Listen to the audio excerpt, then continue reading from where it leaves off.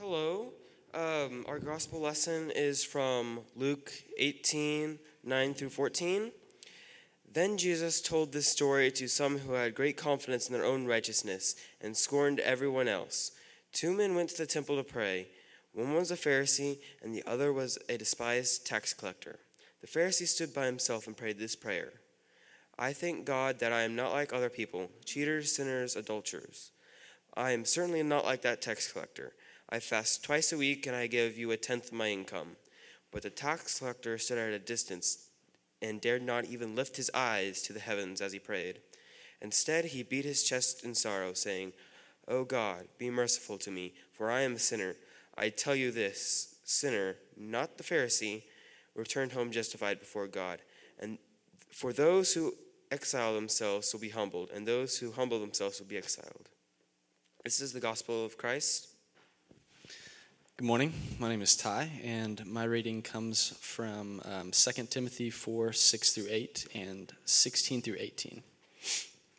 As for me, my life has already been poured out as an offering to God. The time of my death is near. I have fought the good fight, and I have finished the race.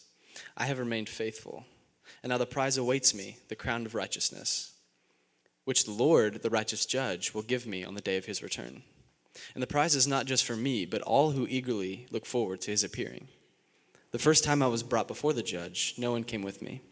Everyone abandoned me. May it not be counted against them. But the Lord stood with me and gave me strength so that I might preach the good news in its entirety for all the Gentiles to hear. And he rescued me from certain death. Yes, and the Lord will deliver me from every evil attack and will bring me safely into his heavenly kingdom. All glory to God forever and ever. Amen. This is the word of the Lord. Thanks be to God. Let's pray. God, we thank you, as always, for this room and for these people. And we thank you that you have a way of showing up among us. And so we invite you now. We invite your Spirit to come and to be with us. We pray that in our time together this morning, as you have already done, I just ask that we'll learn more of you and more of ourselves in light of you, of who you made us to be, of the ways that you have formed us and called us and equipped us.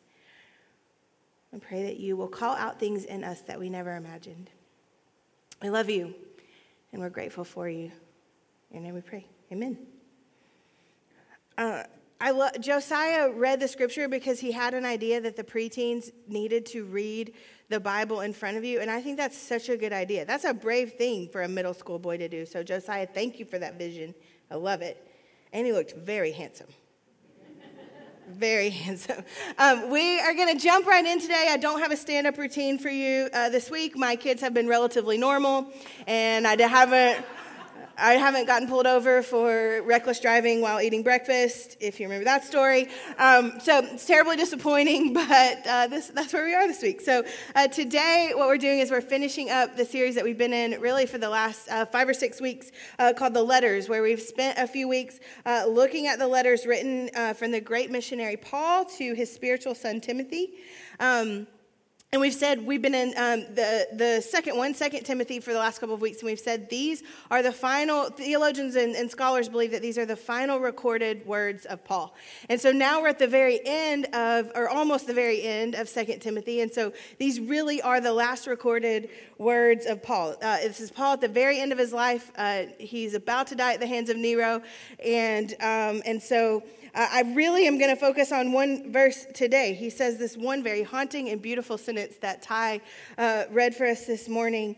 Verse 7, he says, I have fought the good fight. I have finished the race. I have remained faithful.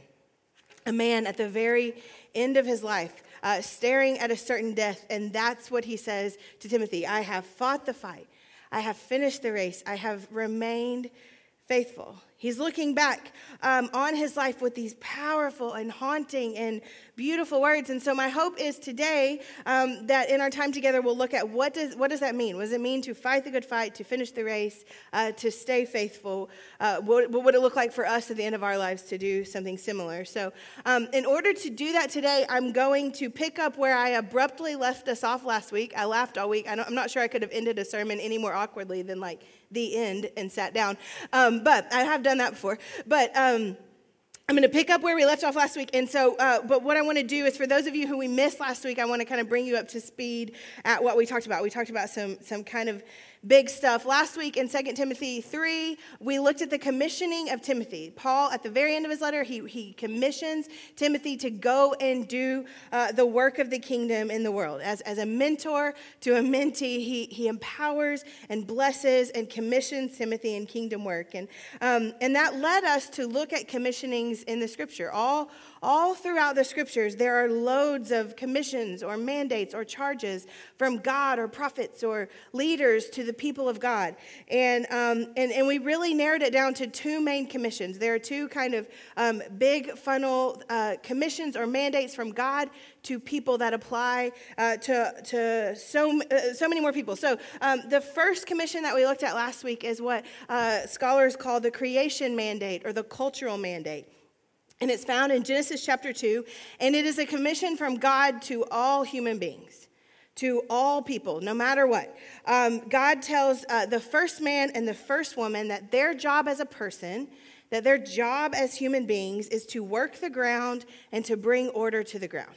To work the ground and to bring order to it. To work in the world and to bring order into the world. And this is a big deal. This is a big deal for lots of reasons. One is that it's God's directive of what it means to be a person. We're all asking questions like that.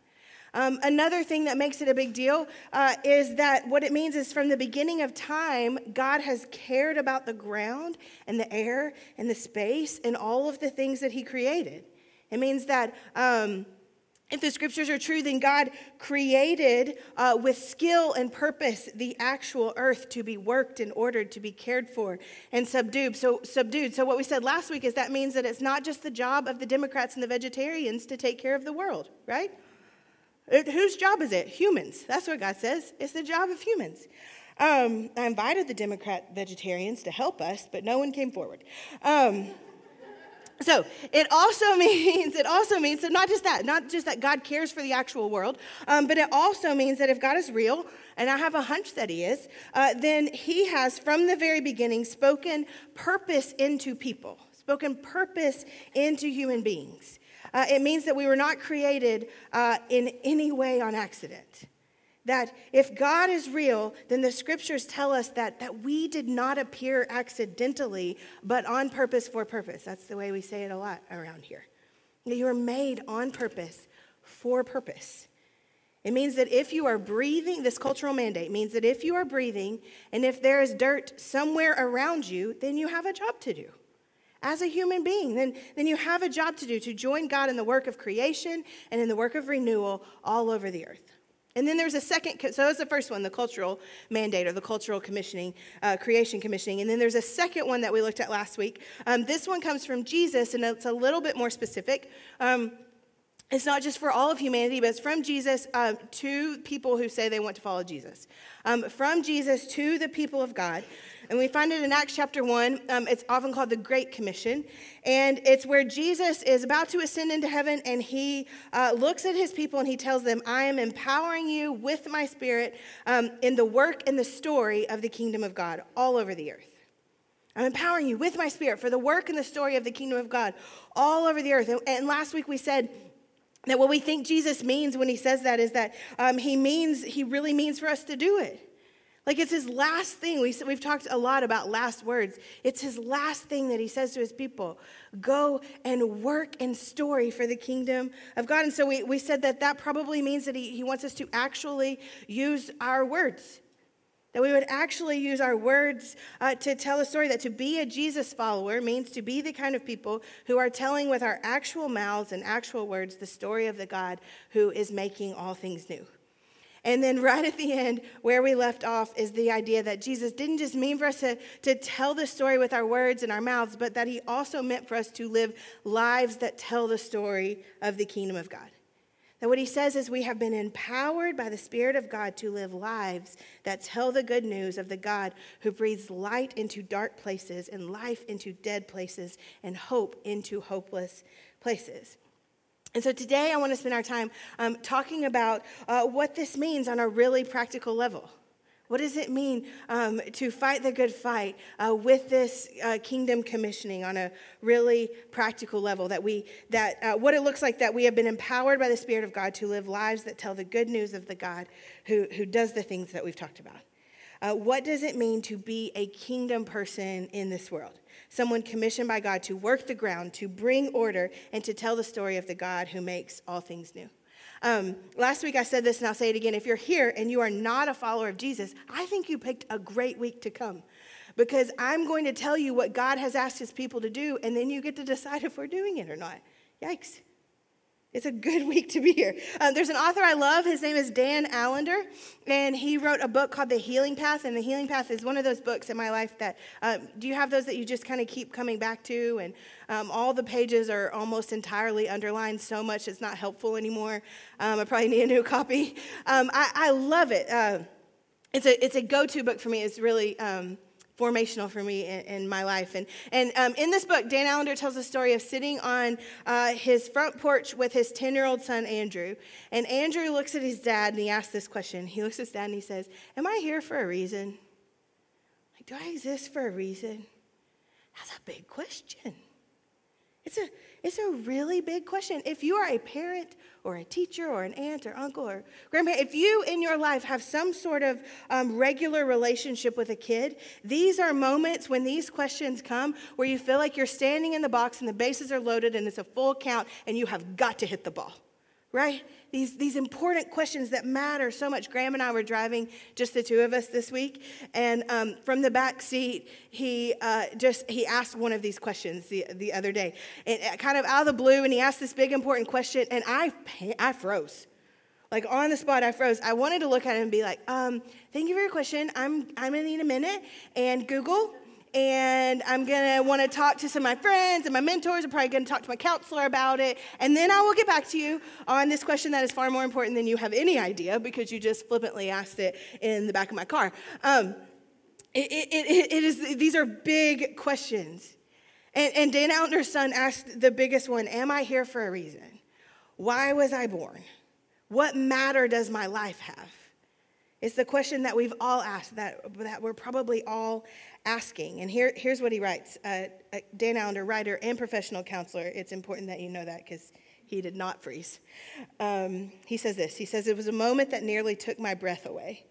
I spoke slowly and quietly so as not to disturb his deep questioning with the flapping of words." I would give anything to be able to control the flapping of words. I always answer the opposite. I'm not like slow and quiet. I'm the like quick and spastic answer. So his son says, "Am I here for a reason?" He says this: "Yes, son, you are the only you this world will know, and something about your life is meant to make something about God known in a way that no one else can."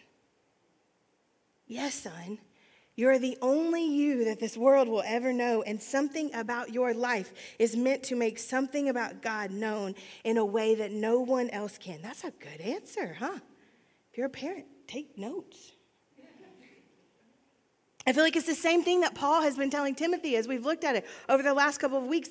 These two letters are Paul writing to Timothy saying, "Timothy, you are the only you this world will ever know. Something in your life is meant to tell the story of God in a way that no one else can. So here's some ways to go do it." It's the message of the commissions of God in our lives to work the ground, to bring order, to tell the story of God in a way that only our lives can tell. You have been created as an individual, made for kingdom work in a way that no one else was.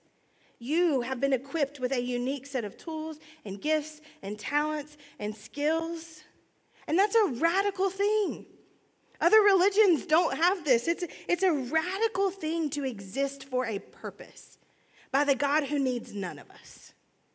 That is a radical thing. It's a radical thing for the biggest and most basic things that we do in our lives to be on purpose, for the purpose of making the kingdom of God known on the earth. We said last week that what we do matters. that it matters so much, that it doesn't have the ability to save us, but it matters. I guess the easiest way to say this, or maybe a good way to say this, is that what we do matters. It doesn't have the ability to get us into heaven, but instead, as followers of Jesus, it's our ability to bring heaven into the world. That's why it matters. Does that make sense? That what we do matters. It isn't our way into heaven. That was Jesus and his blood. We have no power there. It's not our way into heaven. It is our way of bringing heaven into our world, into our daily lives. That's not a small task. That is a huge task. That is a radical task. How reckless God is to leave it with us, or me. Genesis 2 tells us that we are common dirt enlivened with the breath of God. Common dirt enlivened with the breath of God. As a follower of Jesus, your existence is an intersection of heaven and earth. It's an intersection of heaven and earth. Your existence is an intersection of the divine and the dirt. You have been made and empowered to work the ground, to bring order, the order of heaven to it, to live a life that tells the story of rescue and renewal and glory and hope. You have been commissioned and empowered to use your own gifts and talents and skills and delights and dreams and desires to bring the kingdom of heaven into your place in the world, your piece of the world, into what Eugene Peterson calls your square mile of concrete, the actual ground that you walk on. And that means this. That means that as Jesus followers, that means that we are meant to exist in the world, that we are meant to exist in the midst of society, in the midst of community, not outside of it. If we are bearers of the things of heaven, and if God wants to fill the earth with the things of heaven, then our job is to work the ground of the earth. If that is our job, to work the ground of the earth, then we have to exist in it, right? We have to be part of it. It means that our job is to run businesses and make car parts and teach kids and go to school and cook food and pour wine and sell houses and cars and clothes and medical supplies and see patients and paint and grow and build and raise kids and throw parties. We are supposed to do these things in the name of Jesus. We're supposed to exist in our community, drink coffee in our community, walk our dogs in our community, eat at restaurants in our communities, and write songs and books and plays, and do all of these things in order to infiltrate the world with the kingdom of hope and of faith and of love. The book that I referenced, The Healing Path, Dan Allender, he talks about this part of ancient Greek society, and it's something called the agora. And the agora is this place it's sort of like the heart of the town, the place of commerce and information and ideas, the place that everything kind of flows in and out of. It's the heart of the city.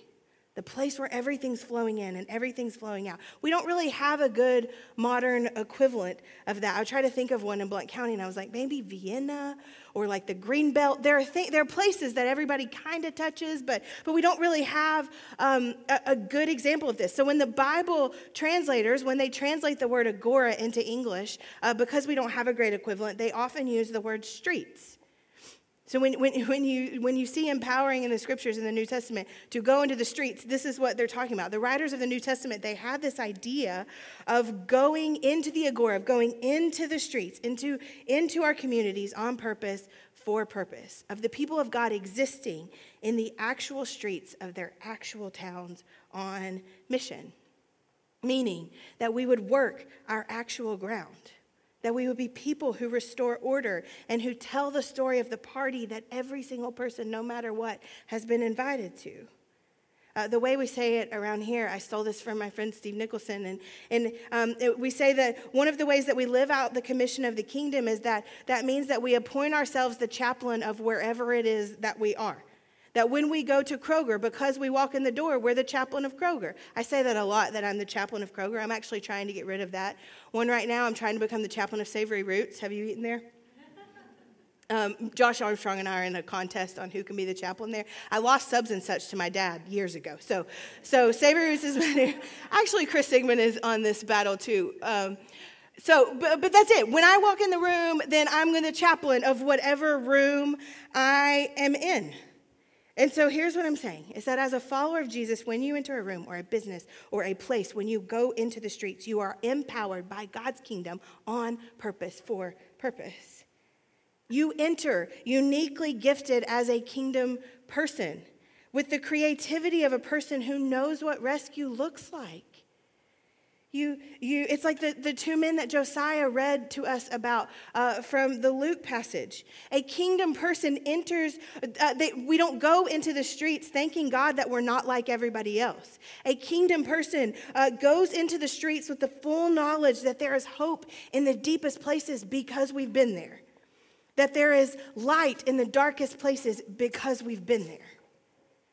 We go into the streets as someone who has experienced darkness and has been rescued and is being rescued. Here's the thing. If you ask for it, I believe that God will fill you with the wisdom and the courage and the creativity to live as you in your actual places in really incredible ways. Like, I actually think that's what God wants for us. I think that God wants something more for his people than simply existing. Something beyond the grind of a boring and unfulfilled life. I really believe that. In John 10:10, Jesus says this. He said, I came to bring them life and bring it to the full. Eugene Peterson, the Message, translates like this. I came to bring life beyond what they ever dreamed of. Is that the life you're living? That's what he came to live. Or he came to bring us a life beyond what we can ever dream of. A life, not a boring life, but a life lived on purpose. I have some friends that live this way. I have a friend, Justin, and Justin owns a real estate company in Knoxville. And their mission statement of this real estate company is people over profits. Like, if you Google their company, they put it on the website. They put it on coffee mugs and stuff. People over purpose. And they treat it like this filter that everything kind of goes in and out of. Like, if they're going to make a decision, they filter it through, are we picking people or profits? Are we picking people or profits? And so they put it everywhere for everyone to see. How many of you know that if you put that mission statement of people over profits everywhere, and then you don't do it, people aren't going to use your company, right?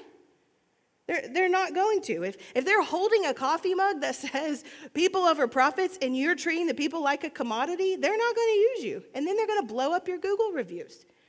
I checked his Google reviews last night, all 5-star. Justin has found a way to do business as a kingdom person. To do business as a kingdom person. I have a friend, Adam. I've talked about Adam a lot around here. Adam has a business in Camden, New Jersey. Does anyone gone on vacation to Camden, New Jersey? No, you haven't, because it's the worst city in America. You know how I know that? The news. If you Google Camden, New Jersey, it every year shows up in the top 10 worst cities. The only cities that beat it this year were like Flint, Michigan, and Detroit. And that's saying something. It's number 2. It lost its spot as the most dangerous city in America to St. Louis this year. This is a list printed by the FBI, most dangerous cities in America. Number 2, Camden, New Jersey. It's a terrible place. It is a very terrible place. It is a place with loads of crime, a place with no thriving business, a place full of unhappy people who struggle for jobs and money and value. And my friend Adam opened a business there because he's nuts. He opened a business there, not because he's nuts, because he's a kingdom person. Because he wanted to find the worst city in America, and he wanted to open a business there where he pays people a living wage. No one in Camden makes a living wage. Adam wanted to pay people a living wage. He has a diverse staff of diverse racially, religiously, economically. He does things like he uses water-based ink instead of other ink because he knows that his job, his impact on the world isn't just social, it's also environmental. And I'm not sure if this is still true, but at one point, he used a company that only employed folks with special needs to do all of their packaging. So if you want to buy a t-shirt or a coffee mug, Camden Print Works, that's what it's called. So he didn't pay me for the ad. He doesn't even know I'm saying that. It's a truly creative way to do business with kingdom impact. We have tons of folks here that are doing that. I could go person by person and list. One person I thought of, Dixie, is a nail tech, and she has this mission that she doesn't want to destroy your nails when she does nail work. She could. She could tear your nails to pieces in the name of beauty, but she doesn't do that. She doesn't do that. I think that it is, again, I can name loads of examples. And also, here's the thing. I think we can do more. I think we can do better. I think we can dream bigger and be more creative and learn how to live in our actual world as a kingdom person. We can continually learn how to conduct business and live on our streets as if we believe that we truly have been commissioned by God to join him in the renewal of all things. That we can learn better how to be employees that believe that the way we show up to work matters. That we can be stay-at-home parents who believe in our work, the eternal of our work. That we can be doctors and nurses and teachers and social workers and service providers all over this area with eyes to see the broken and the outcasts. That we can enter in with stories of renewal and rescue, infiltrating the world in the name of hope and faith and love and peace. And here's the great part of being a kingdom person. What that means is if we're part of the kingdom of God, uniquely gifted, empowered to be part of the kingdom of God, the great news is we don't have to do it alone. We don't have to do it by ourselves. One of my favorite scriptures in the whole book is Psalm 68, where the psalmist praises God. He says, you take the lonely and you put them into families. You take the lonely and you put them into families. Following Jesus means living out kingdom commission as the only you in the world together with your family, in community together. Some of us in this room work together or go to school together or live near each other or do community or eat out together or you show up in this room every single week to be encouraged in a group so that we can send you off to wherever it is you live. It matters that we do stuff together. It's a good thing not to be alone. We could use more of that. I could, you. It's a good thing. Do you know why it matters that we do it together? Because kingdom work is really, really messy. God gives you these commissions, and then he does the worst thing. He doesn't promise you that it's going to go well. He gives you these commissions, and then he puts you in contact with people, and people are the worst. It's messy. You know what happens when you live out this commission? You get burned hard. It's so hard and so messy. You will get hurt and you will get burned and you will 100% get taken advantage of. That's why you don't do it alone. That's why you don't do it alone. We need each other. We need each other for wisdom, we need each other for accountability, and we need each other to lick our wounds because they will happen. We need each other. We need each other for creativity. This is how it works out for me. I thought of two examples. I'm not a gardener, but if you know our friend Stan Sharp is a horticulturist. And the thing is, when Stan talks about plants, when he talks about getting his hands in the actual dirt, it stirs something inside me. Like there was a point in my life where I was going through something that I didn't know the way out of. It was so hard, and I couldn't find the way out. And at one point, Stan he was just talking about work, and he talked about pruning this plant at work. And I'm telling you, the Holy Spirit put stuff back together in my heart and in my life just because Stan talked about his job. That's a big deal. And I'm not a builder, but I look at things that Cody Hammondtree builds like they're a Van Gogh painting. Y'all, he has this staircase. The only word that I have to describe this staircase is that it's holy. Can stairs be holy? Sure. This one is. It's holy. When I think of tending the ground and bringing order and telling a story with the work of our hands, I think about this staircase of my friend who is bringing renewal via loads of things, but stairs were one of them. I was talking to Deb the other day. Deb is a nurse, and she was just talking about her job. I was asking her what she did. She's talking about her job, and she was talking about these conversations that she has with patients. And the whole time, I am learning from Deb how to enter into some of the scariest and most fragile days in someone's life. We need each other. We need the stories in this room. We need to sit with each other accountably and say, this is who I want to be. Am I living this? Do you see this in my life?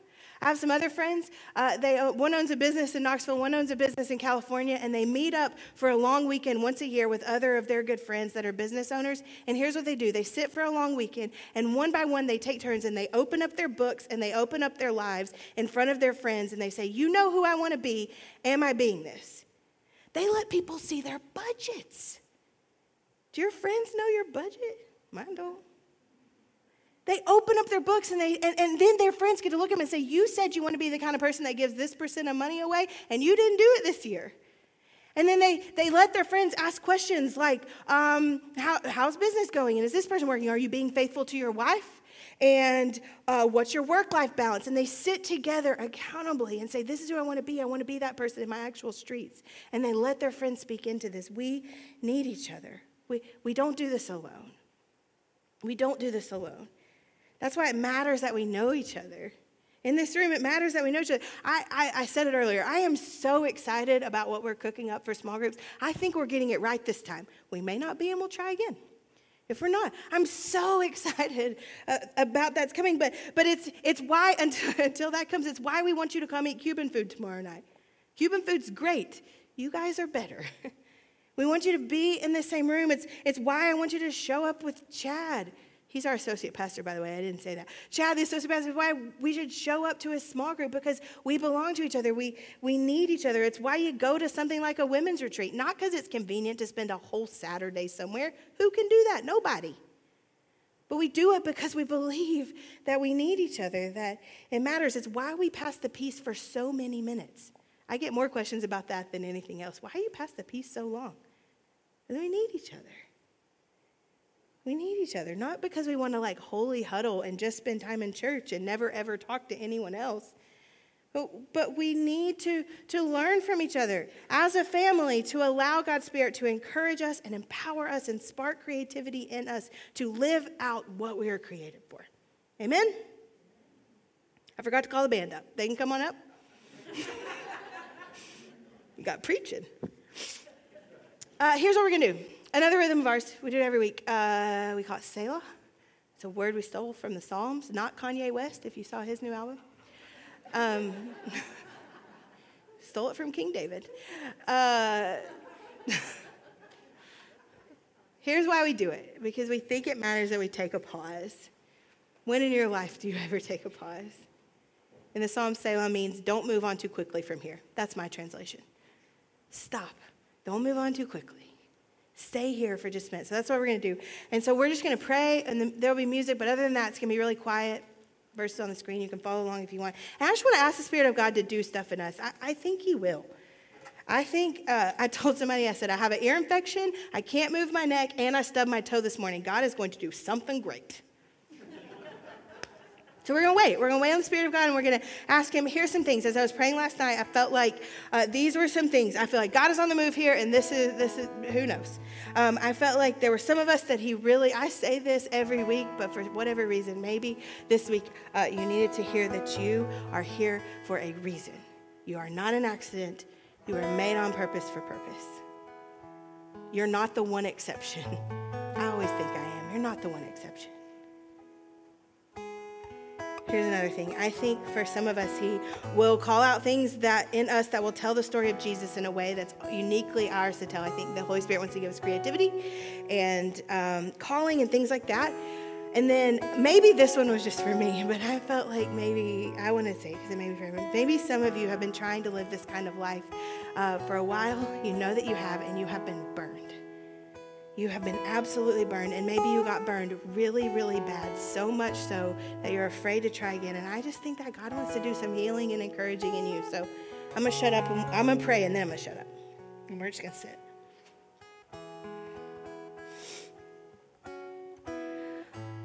Holy Spirit, come. We invite you here with us and for us and in us. I pray that you will give us courage to look inside our own hearts and our own stories to the ways that you want to whisper hope to us, the ways that you want to encourage us, the ways you want to expose with your mercy and gentleness, expose the things in us that aren't telling kingdom stories, that are telling stories They're telling Lindsay stories. They're telling stories just about our own selves and our own life and our own comfort and our own self-protection instead of telling about the kingdom. I pray for us in this room who have been burned and busted by doing the very thing that you ask us to do. God, I pray your Spirit will encourage us. Will you fill us with hope? Will you put fresh vision and creativity? Will you make a safe space for us to mourn? People don't talk about that a lot, but part of this process is mourning what's lost and mourning what didn't go right and mourning the hurt. So God, we just ask you for space and room for that. In your name we pray. Amen.